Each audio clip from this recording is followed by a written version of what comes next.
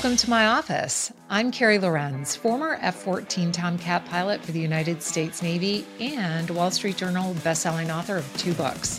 And my office has never been traditional.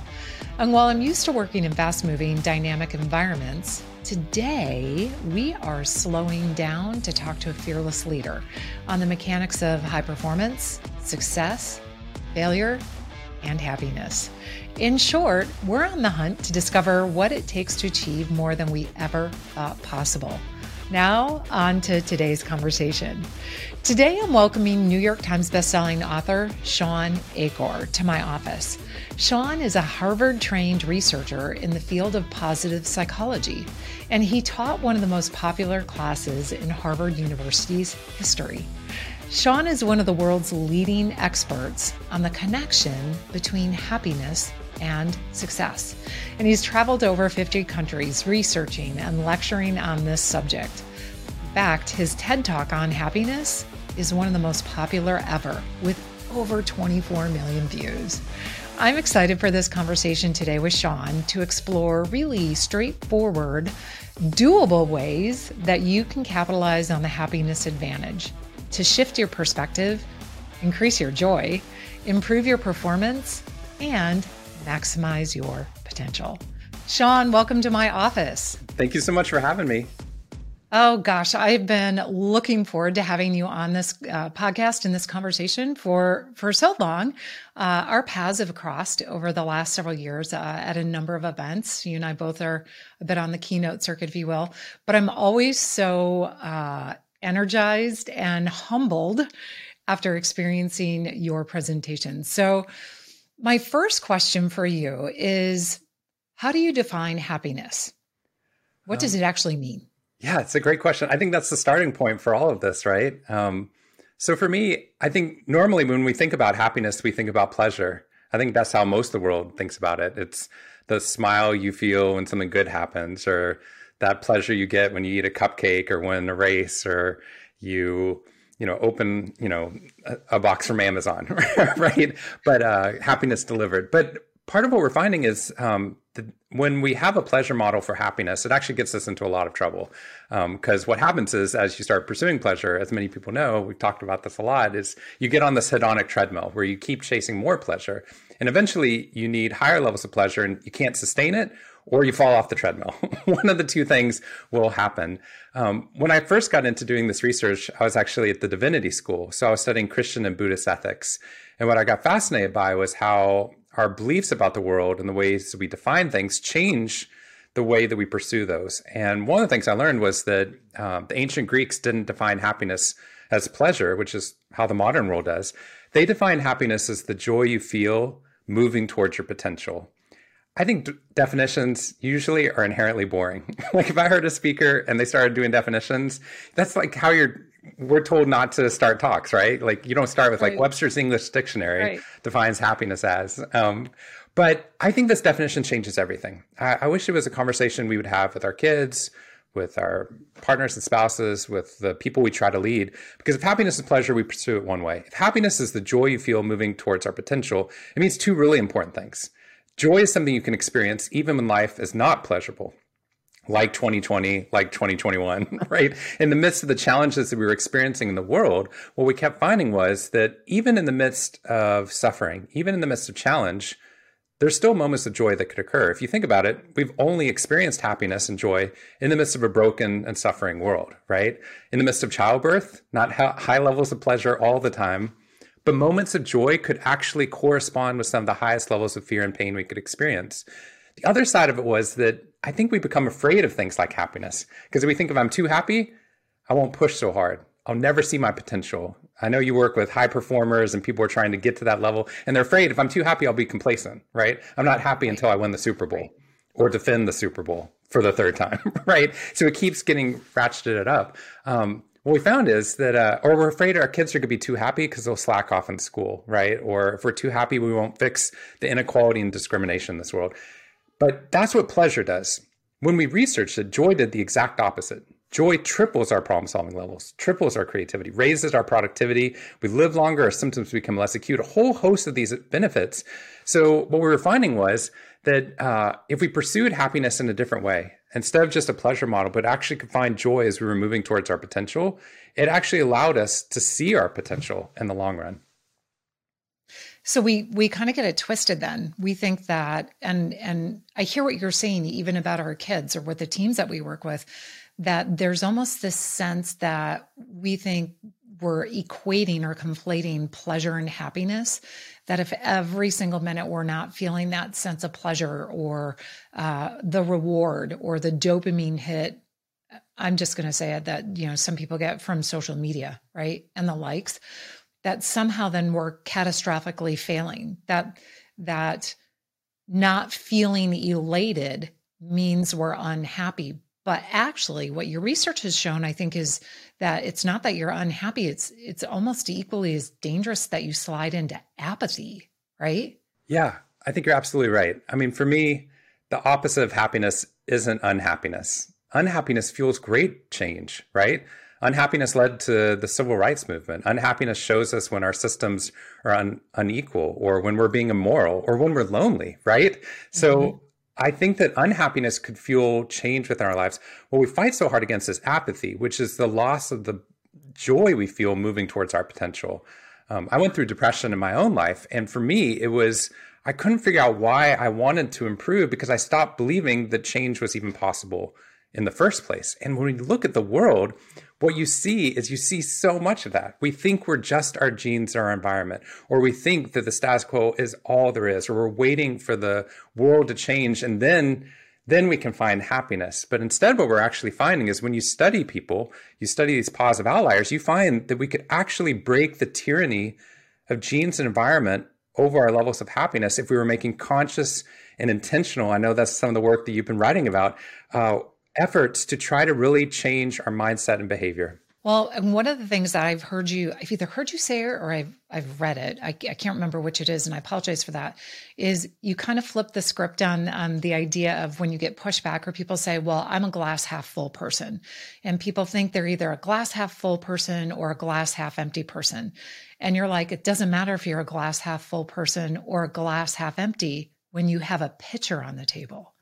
And the story I'm telling myself when I hear that is that the pitcher are the tools, right? The pitcher are the habits, the understanding of the pieces of science that say, okay, yes, yep, maybe you are wired in X way. However, with a couple of tweaks, with a couple of habit changes, and with some intentionality, you can fundamentally change the trajectory of your potential, your possibilities, and your mindset and the level of contentment, which I think is stunning, actually.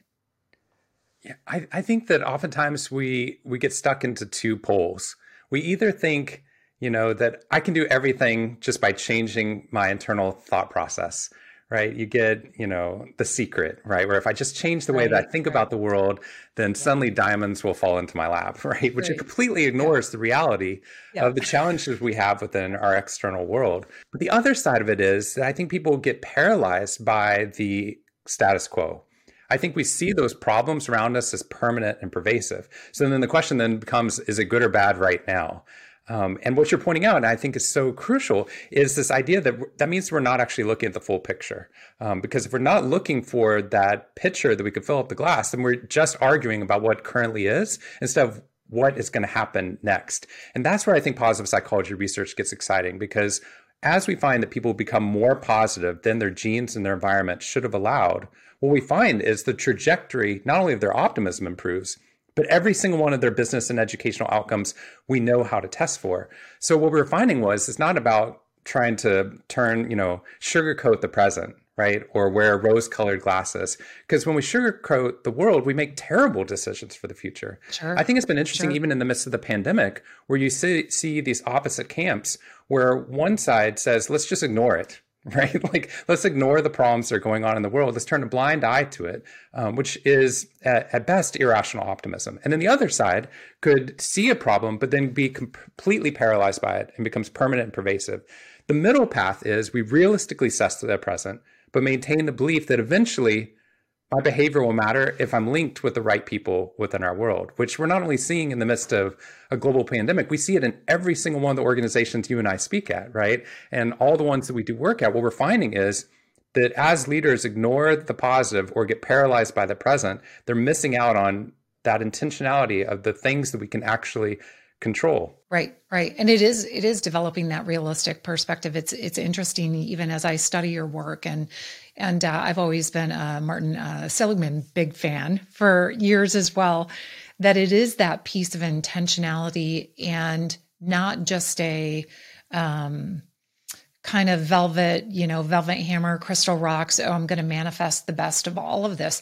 I know even from my past in the fighter pilot world, we were very intentional about uncovering the attributes or the things, both the goods and the others, right? The failures and the positives, because we didn't want to leave success to chance.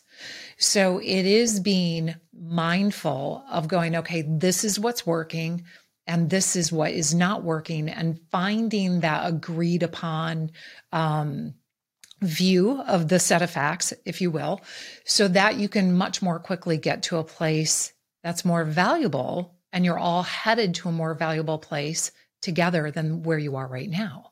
But I think it's interesting because you've had such an interesting journey. You led one of the most popular classes at Harvard, which is a feat on its own. But I'm going to assume that and I know a little bit about your background, that's not where you thought you were headed. So what was the path you thought you were going to be on when and how you got to Harvard? So when I got to Harvard, I thought I was going to be in the Navy. So I was on a Navy ROTC scholarship. The only way I could afford to even go there was with the military paying for it. So, we went through our boot camp light, the officers orientation, right? Which I thought was the best college prep ever, right? Because you go from getting trophies for, just participating to suddenly they were yelling at me to do push-ups before I got off the bus. I'm like, where's my trophy, right? Yeah. And then you go through all these things where you realize there are lots of things outside of your control, and the discipline was the way to get through it. And you couldn't do things just on your own. It doesn't matter if you get over the wall, as you know, if your food and comms are back behind you, right? So, all of that was fantastic, but I thought I was going to be in the military. And then I was afraid that I would never meet somebody because I grew up in Waco, Texas, honestly. I wouldn't normally go into this as deeply, but you asked. So I grew up in Waco. So I thought you were supposed to graduate from college at 22 and get married that June, right? And then I'd have kids at 25. So how was I going to do that if I was on a nuclear submarine? So then I got really interested in the divinity school. So I instead of going into the Navy, went to divinity school, which I don't know why I thought that would help me get married faster and have kids. That was a terrible decision. But I love my time there. So I was either going to be in the military, Navy SEAL, of course, even though I can't swim, or I was going to be a pastor. And then I fell in love with positive psychology because what Dr. Tal Ben-Shahar is the one who started the class at Harvard on positive psychology, brought me into it, said the same questions I was asking at the divinity school, they want to ask, but they want to use a scientific method to see, does any of this stuff actually work? Is it just people saying, hey, be grateful, right? Or it's so good to be optimistic, right? We wanted to see, does this change the neural pathways in your brain? Does this change your long-term outcomes in, business or educational or health outcomes? So I got hooked. It's all the things I loved, right? But now we're getting to use them out with the military. I'm working with Colonel Rideout out at Camp Pendleton, working with 6 battalions of Marines, talking about how do we embed optimism into the way that they look at the world. And it's amazing. I have to tell you one story about that because I think it'll appeal to the work that you do, that you speak on brilliantly all the time, that you write about. So I got to go out there. First of all, I was so nervous. I did an exchange for getting an amphibious assault, going in the amphibious vehicles with my son, Leo, who loved it. He was, 5 at the time. So I'm the best dad ever. Brought him out there. He was so great. And then I got into the room and they're all in their fatigues, right? Like, so the whole room is just staring and not smiling. And I went for the unicorn story at the beginning of the TED Talk, which was a terrible idea also. And no one laughed. But as they were listening, they were processing about how optimism actually made them could raise their levels of combat effectiveness and change the way that they process the world. And one of the things that they did post the session is Colonel Rideout had them, when they would come into the meetings, they would come in and they would talk about all the screw ups in the Marines, right? Like the 1% or less that were, having trouble or messing things up or getting in trouble or going down to Mexico or whatever the problem was, right? And he said, he flipped the script where he said, we're going to start every one of our meetings with, he tasked all of his leaders to go out and find one story of growth to bring in from their team to talk about. And they had to do it really quick at the beginning, and then they would get to all the screw ups, right?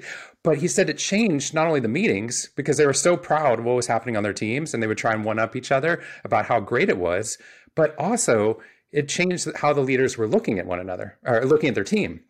They weren't just looking for who's going to screw up. They were also looking for who's really growing in the midst of it. So it was fascinating seeing these worlds from, Christian and Buddhist ethics, weave back into how Marines, get over walls. Sure. Well, and I know you know this, but all of the neuroscience behind that shows that just from a survival perspective, our brains are actually wired to focus on the negative and retain the negative. So then clearly that's all you're going to look for, and that's what you're going to focus on. So it is about understanding the science behind it. So we're not going to get sucked into the social media toxic, positivity woo-woo stuff. This is science-backed information that shows, hey, if you can do some of these actionable things, you can legitimately change the way you function, how you manage stress. And I say very intentionally managing stress, because I know you've talked about it. I've written about it extensively.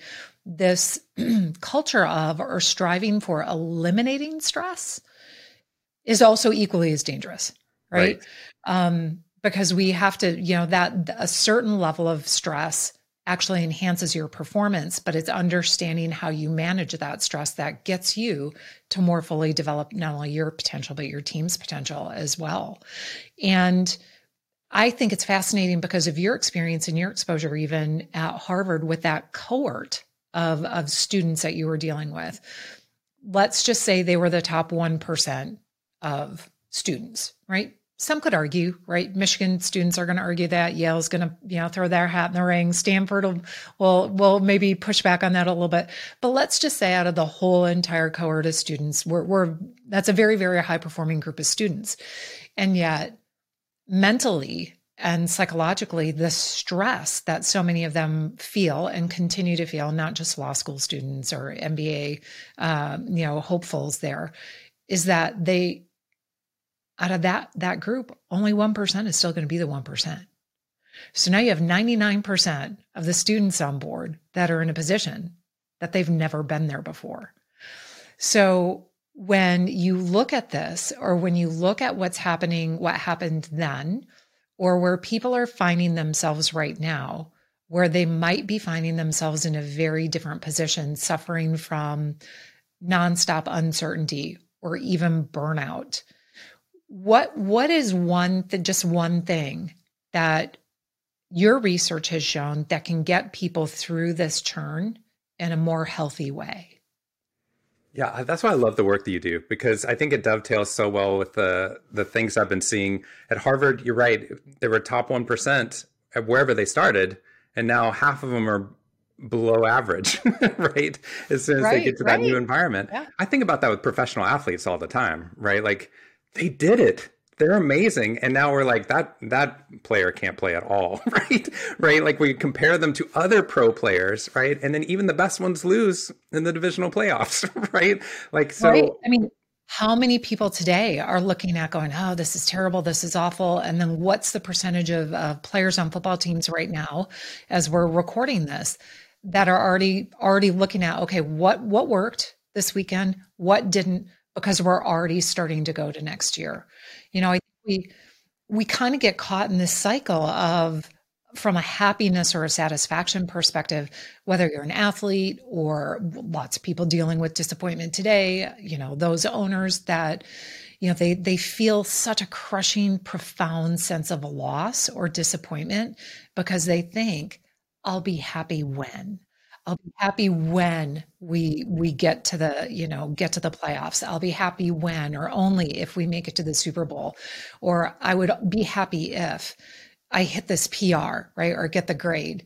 And yet your research shows that, and again, a little sensitive right now, right around playoff time, right? So we'll give people time to mourn that loss, not even theoretically, but legitimately, that your research is actually showing that we actually need to flip that paradigm, that happiness and being happy and striving towards potential is what fuels success, not the other way around. I mean, that is spectacularly profound. Yeah, I think we want to be tough, right? And being tough is we're not going to be happy till we win the Super Bowl, right? And I like that mentality to some extent. I like the idea that we're not finished yet, right? I think that could be really healthy. I think what the challenge is that you don't feel like you have worth or happiness until you reach that point. Then we get into all sorts of problems because the problem is the majority, only one team of all the professional athletes is going to win each year, right? So the rest of them then are failures, right? I think we can talk about, I'm sorry you lost the game, but at some point in the conversation, at some point when we're admitting the realism of that we're mourning today because you lost, we also have to talk about the fact that you get to play professional football, right? Because otherwise we're missing out on part of reality. Because if we're only looking at the deficits, we're missing out on the reality of how incredible most of our lives are. The fact that our hearts are beating right now that we don't even think about. We're like, of course it's beating. We're doing a podcast, right? We're doing this conversation with one another. But that's actually a challenge in the midst of some of the things we've been seeing in some of the hospitals we've been working with. So I think one of the things I wanted to mention, because I want to go back one step before the happiness leads to success to answer the question you were posing, because I think it's so important, is because you write about this a lot. In UBS, in the middle of the banking crisis, I worked with all these bankers who were going through high levels of stress. And their approach, when we went in and looked at their stress management programs, was let's eliminate the stress in your life, which I see us making the exact same mistake right now, right? All over the place. And I feel the tendency to it right now. I'm like, oh man, it'd be great if I didn't have any of the stress, right? If you don't have any of the stress, you're like, why is no one calling me? Right? Michelle and I go back and forth between my speaking career is over. No one's interested in happiness research anymore. And then you get some emails. You're like, oh, why do I have so many emails? Right? Like literally, it's one of those two poles, right? But here's what we did. At UBS, the stress management program was you walk into a room and they said, it was a PowerPoint presentation. And they'd say, did you know that stress is related to the 10 leading causes of death and disease in the US? Do you know the World Health Organization found stress to be the #1 killer at work? Next slide. Stress is catabolic, tears down every organ in your body. Next slide. So whatever you do at work, don't stress during this crisis. And it creates as you know, this is your work, it creates a fight or flight response to our fight or flight response, which eliminates our ability to adapt in the midst of those challenges. There's great research proving that that's true. There's great research, as you know, proving the opposite, which is for some people, this is the same labs, Harvard, Yale, Stanford. I can't even say their name right. It's so hard to mention them in conversation. Someone's trying to figure out right now if that was Freudian or not. Yeah, exactly. Stale. Yes. No offense, exactly. Yalees. Yeah. Yeah, it's normally fail, but yeah, I like stale. That's good. What we found was the same labs are saying things like, for some people, stress is the opposite, which makes sense. If a gazelle is getting scratched by a lion, that's when you want their immune system at its highest possible level, not when they're sitting around eating grass, right? They don't onboard you at boot camp, or they don't onboard you to the military with a beach vacation. They do it with boot camp, right? One of the most stressful situations, because they know if you go through stress with the right lens and with other people, it transforms how that changes you. So what we got to do was to measure it. I went in there with Peter Salovey, who's now the president of Stale. I went out there with Alia Crum out of Stanford. And what we found was that we measured them, and half of the managers, we had them go through a program. Here's how you decrease stress. The other ones, we told them, stress is enhancing. Embedded within every stress is meaning. If I tell you someone's failing math, you don't care. If I tell you your kid, we just found out, is failing math, You feel stressed, there's meaning involved with the relationship. If your inbox is overflowing with spam, you don't care. If it's overflowing with leads you need to get back to, there's stress, there's meaning involved with the relationship. All we got people to do is acknowledge the stress, identify the meaning in the stress, and then think about that meaning while you're doing the stressful activity. That's it. It was a 1-hour intervention. 6 weeks later, their stress levels don't change at all, which is actually really crucial in the story. I thought stress levels would drop by 5% and then we get published, and that's all that matters. Peter and Alia were right. It turns out that their stress levels don't change at all, but when they perceived meaning in their stress, the negative impacts of stress evaporated. That's headaches, backaches, fatigue, lower job effectiveness, and burnout evaporated by 23% for the same level of stress, which meant stress was inevitable, especially in jobs like being a fighter pilot, right? Or leading teams in the midst of a global pandemic, or trying to be a parent, right? Those are inherently stressful situations. Stress is inevitable, but its effects were mediated not by the amount, but how our mindset was about it. What happens is we experience the stressor without the meaning, and that tears apart our bodies. But when you see meaning, suddenly we create meaningful narratives and social bonds we talk about the rest of our life. Right. Well, and I'm going to add one additional step to that as I'm listening to all of that and understanding the research and having gone deep into different volumes of research on PTSD, trauma responses, high performance, all of that. So I flip that into my world and I think, okay, so you've got the stressors, you have the meaning, and then what you've done so brilliantly, and albeit in a different way that I have, is you have a set of tools that then gives you the capacity to cope for that. So one of the things that I kind of tie this back to is there was interesting research done by the United States Navy on Vietnam aircraft carrier pilots. And what's fascinating about this research is that what they found was that they were measuring their stress response and their heart rate responses, is that when the pilots were out and they were actually under fire or getting shot at, their heart rates were actually lower than when they were coming back to land on the aircraft carrier, which is kind of crazy because you would think it would be the other way around, right? That their heart rates would be more elevated and the stress would be higher than when they were getting shot at, when they were landing. But yet they were able to rely on their preparation and their training and narrowing their focus on those things that they could control. So their airspeed, their altitude, their angle of attack, their lineup, when they were coming aboard the aircraft carrier. So when they were actually doing one of the most dangerous things in all of naval aviation. So when we think about that connection to understanding what it's going to take, but then having the tools to manage stress, to manage the really difficult, that's where I think the magic is in having some of those tools available. That's actually what allows us to work through really stressful environments. Sure, absolutely. First of all, I love that because when you narrow it down to the things you can control, I mean, what we see on the happiness research side is that the reason why we see such a happiness advantage in people's lives, their productivity improves, creativity triples, all those benefits to their business and educational outcomes, is because their brains are not fragmented. Because what happens is we have a finite amount of resources, and if they're scattered between the things we can control and the things we can't control, then we're actually wasting those resources all the time. Same things with if I'm focused on my work, then I can have the entirety of my attention there. But if I'm processing all the tragedies that can befall if I hit that ship, right? Like then my brain is actually taking resources away from the task. That makes so much sense the way that you describe it. Like it's not that you're completely ignoring them, because in our world and even in the work that I encourage people to do from a planning and a preparation perspective, is we're taking the time beforehand to look at really quickly, what are our threats and what are our resources? So it's not just all, bubblegum and positive and yay, everything's going to be happy. Isn't this going to be awesome? Right? No, we're actually taking a hard look at the reality. This is very reality based, and then planning on our course of action so that we can be adaptable, so that we can flex to the changing environment, but we're guarding against letting our attention get pulled in 1,000 different directions. I love that.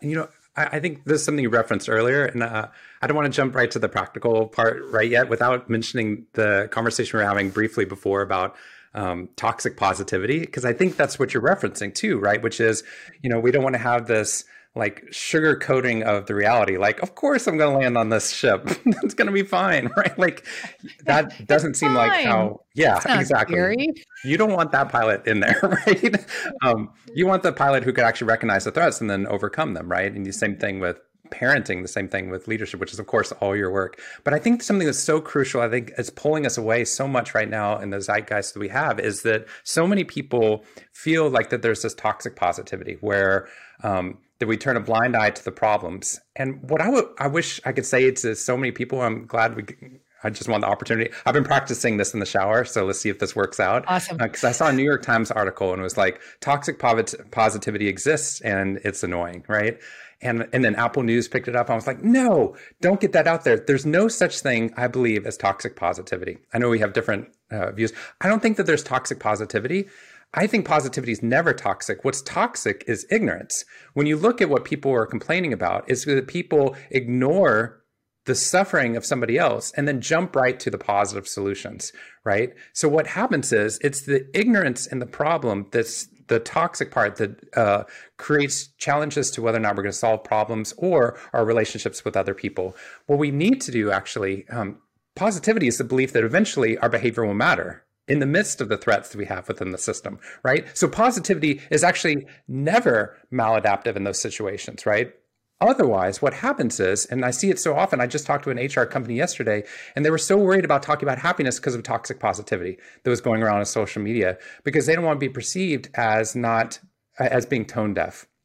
The challenge is, if the positive people are not speaking up, the entire social script is being written by the threats and the negatives and the symptoms. And in addition to that, we're silencing the voice that eventually needs to come in, which is what I think we need to do is we need to realistically assess the challenges and believe my behavior will allow me to overcome these threats when linked to other people. So if it's, a plane coming onto a ship, I know I'm also working with the radar people and with the, the people that are, I don't know if you call them, what would you call them, ground crew if they're on a ship? But the people that are sure, communications folks.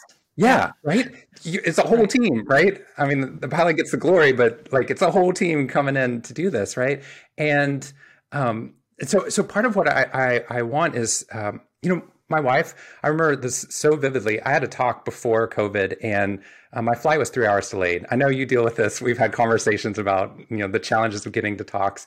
My flight was 3 hours delayed, but it meant I couldn't get home to put my son to sleep. And I felt like I'd been traveling too much. I was so frustrated. I called my wife, and had she jumped right to, but you're a happiness researcher, everything's great, you got to go out and talk about happiness, like you have great kids, you have me, I'm awesome, right? Like she could have jumped to all that, and my brain would have come up with a litany of all the negatives that also happened that day, right? It would have immediately jumped to, she's divorced from reality, so here's the challenges that she doesn't know about, that person who was shaking her head in my talk, right? Or how this, all those things. So instead, she was like, I'm so sorry that happened. I know you want to be here with your son, and that sucks. I know you just want to be home.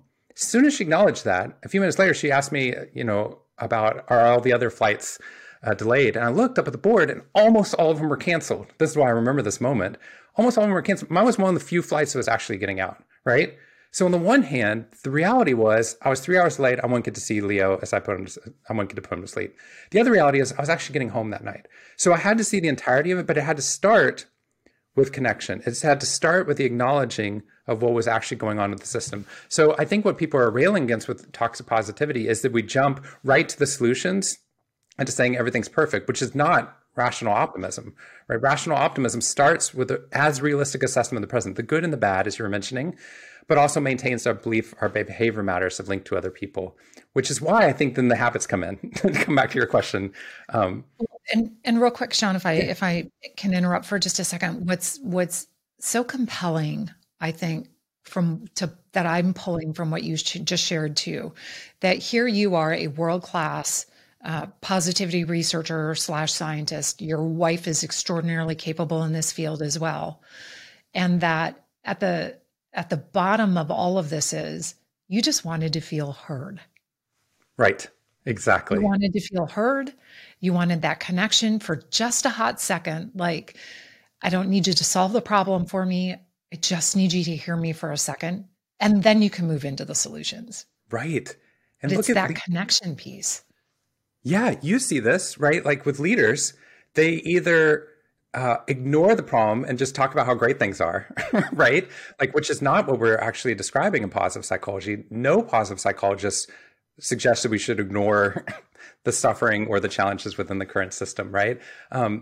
Or what happens is they'll acknowledge the problem and then they stop there. They're like, I'm so sorry, that sucks, right? Or this is so challenging, or you must be exhausted, right? Like, and then we let people know that they were heard and then stop, right? But the voice we need so desperately is there's also things we can do within the system.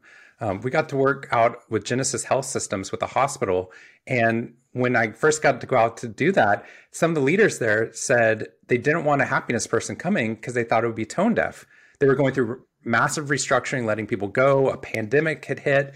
They were like, we'll talk about happiness when it's all over. And some of the other leaders said, if we don't talk about the positive, why would somebody come work here, right? Why would somebody care about what's happening to a patient? So we came in department by department, and we found that when you leaned into the positive in the midst of those challenges, but also realized you weren't alone feeling those challenges, that positive collaboration, which leads right back into the work that you do, right? That positive collaboration and positive intentionality, we found within a 6-week period of time at hospitals where the burnout rates was skyrocketing, their burnout rates dropped in half of what they were pre-COVID, and their patient safety ratings moved to the top 1% in the nation.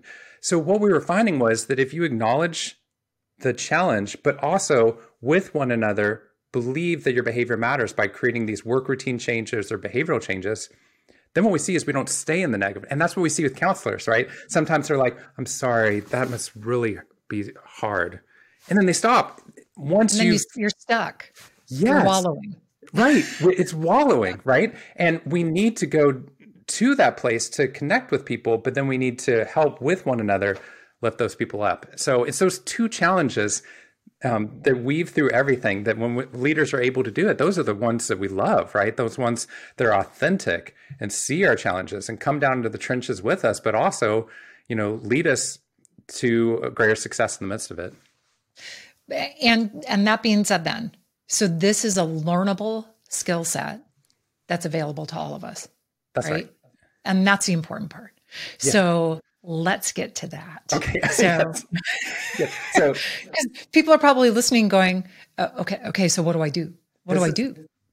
That's the feedback I get on all my talks, which is great. Just get to the, it's a great story. Great. Right? I'm glad everyone else is doing great. I'm drowning over here. Tell me what I do. Exactly. I find though that if we, and you see this too, like if you jump right to the takeaways, like if people just want your talk in a bullet form, it sounds paltry, right? Like if you're just like, hey, like that's why like the Don't Worry, Be Happy song, when they always play, or Happy when I come up on stage, like either one, like miss kind of what we're saying here in the midst of it. But if you're like, hey, just be grateful and connect to other people, and it'll dramatically improve your success outcomes. That sounds paltry because we don't know the science behind it. We don't understand where people are coming from. But the habits are so important because from mindset shifts come the behavioral changes. So I think the most practical part is the mindset shift. But if you don't have a practical change, you go right back to your original mindset. So the behavioral ones are very simple. We know there are lots of things that make people happier. Gardening, flying planes, maybe it's, playing chess, right? I can't study any of those because I need to know what kind of plane you're in or what you're gardening with or how long you garden for. And then I have to make leaders garden, right? Like, or fly a plane, even more challenging. So what I look at are what are things you can routinize. So we looked at 2-minute habits that are akin to brushing your teeth. I met up with the former U.S. now Surgeon General, Vivek Murthy. And I said, it's so frustrating because people think they can't change. And he said, it's crazy because everyone in this room has teeth that should have rotted out by age 15 in a high sugar society. That's our genes, unless every day you brush your teeth. But if you create that one behavioral change, what it is to be human changes dramatically. Gratitude is one of those. We got people at American Express for 21 days in a row. You're like, finally, get to the practical parts. 21 days in a row at American Express, we had bankers write down 3 things that they were grateful for and measure them in the middle of a banking crisis. 21 days later, it didn't work. The reason is that's not how gratitude actually works. There's a small part of your brain that scans for new things you're grateful for that never activates when I ask you what you're grateful for if you say my work, my family, and my health.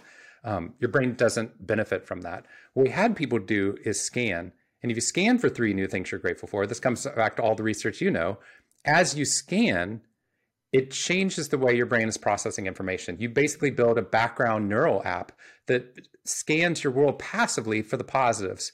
People who are testing as low-level pessimists who do this for 45 seconds a day. We have astronauts doing this while they brush their teeth. We have, people doing it at the same red light. We had bankers do this before the markets open. We have hospital systems doing this before they start their staff meetings, writing down 3 new things that they're grateful for. When you do that, 21 days later, people who test as genetic pessimists are now testing as low-level optimists on average, which is amazing, right? Because we thought we were our genes. Then we found 4-year-old children around a dinner table. They're predisposed towards pessimism. If you do this for 6 weeks in a row, where the parents model it for the child, 6 months later, before and after school, those pessimistic kids are now testing as low-level optimists on average, which is life-changing, so much more powerful than that's my pessimistic kid, that's my optimistic kid. That's their genes. It's the same thing with brushing our teeth. So we found lots of those. I'll go real fast form. We found that exercise, 15-minute brisk walk. This was found by the antidepressant companies, which many people adopted, not knowing this in the middle of the pandemic. They found a 15-minute brisk walk was the equivalent of taking the strongest tier of antidepressants for the first 6 months, if you did it up to 5 times a week. If you do it for 2 years in a row, your relapse rate back to depression drops by 30%. And what they found was it wasn't a repudiation of antidepressants. It showed us why our behavior and intentionality mattered. Because what we found is as we were doing those habits, our brain saw that our behavior mattered. Then you create entire constellations of positive habits that buffer you against depression. Journaling about positive experiences each day for 2 minutes a day dropped with people with neuromuscular disease, dropped their pain medication or doctor visits by 50%. At Google, we found if you got your hands off your keyboard for 2 minutes a day, just watch your breath go in and out, you feel like you're 2 minutes behind the rest of the day, but 21 days later of doing it, your accuracy rates improved by 10%, your levels of happiness rise, and stress levels for people on your team pre-COVID drop, even if they weren't doing the meditation. But the last one is my favorite. We had people do a 2-minute positive email each day, praising or thanking a different person. This is one I wish everyone who listened to this would just try out.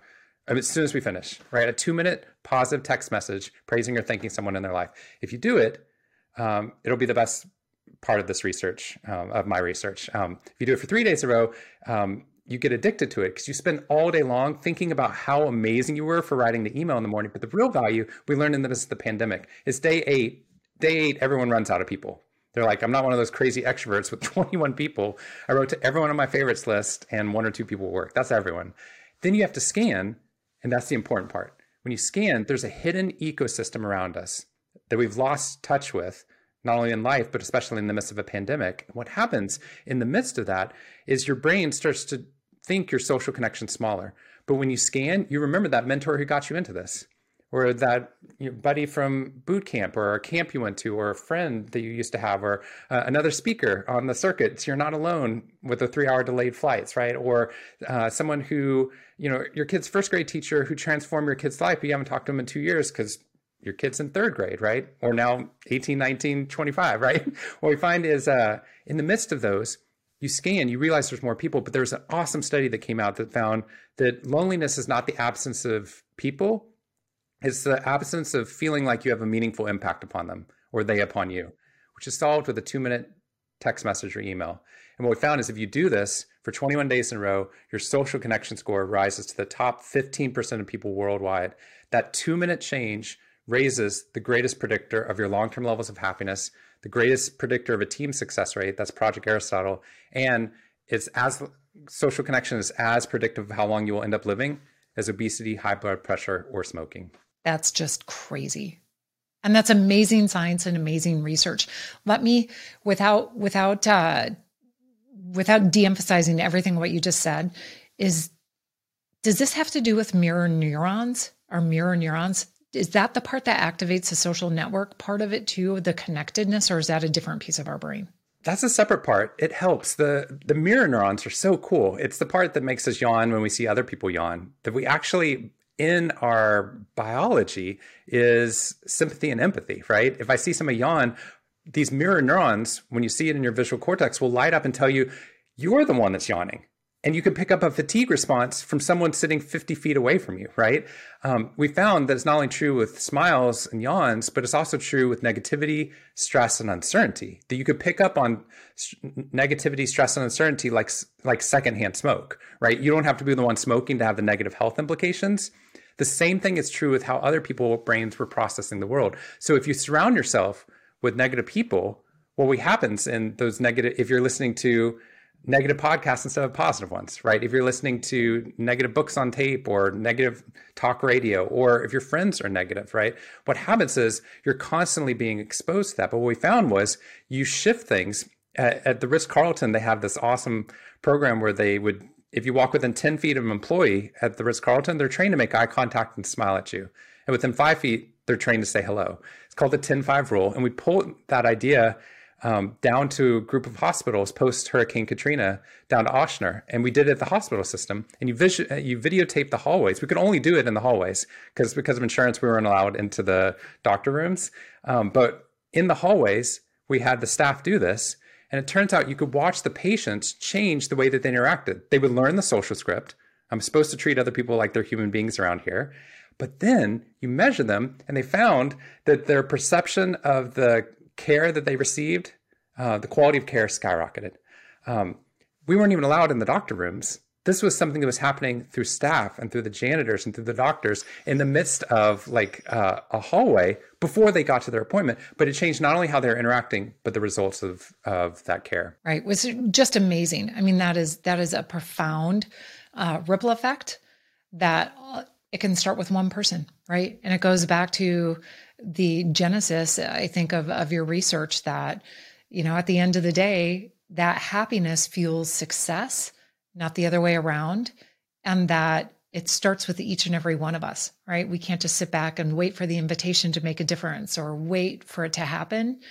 But with just do one. I tell people, just do one of the things, right? Start with one.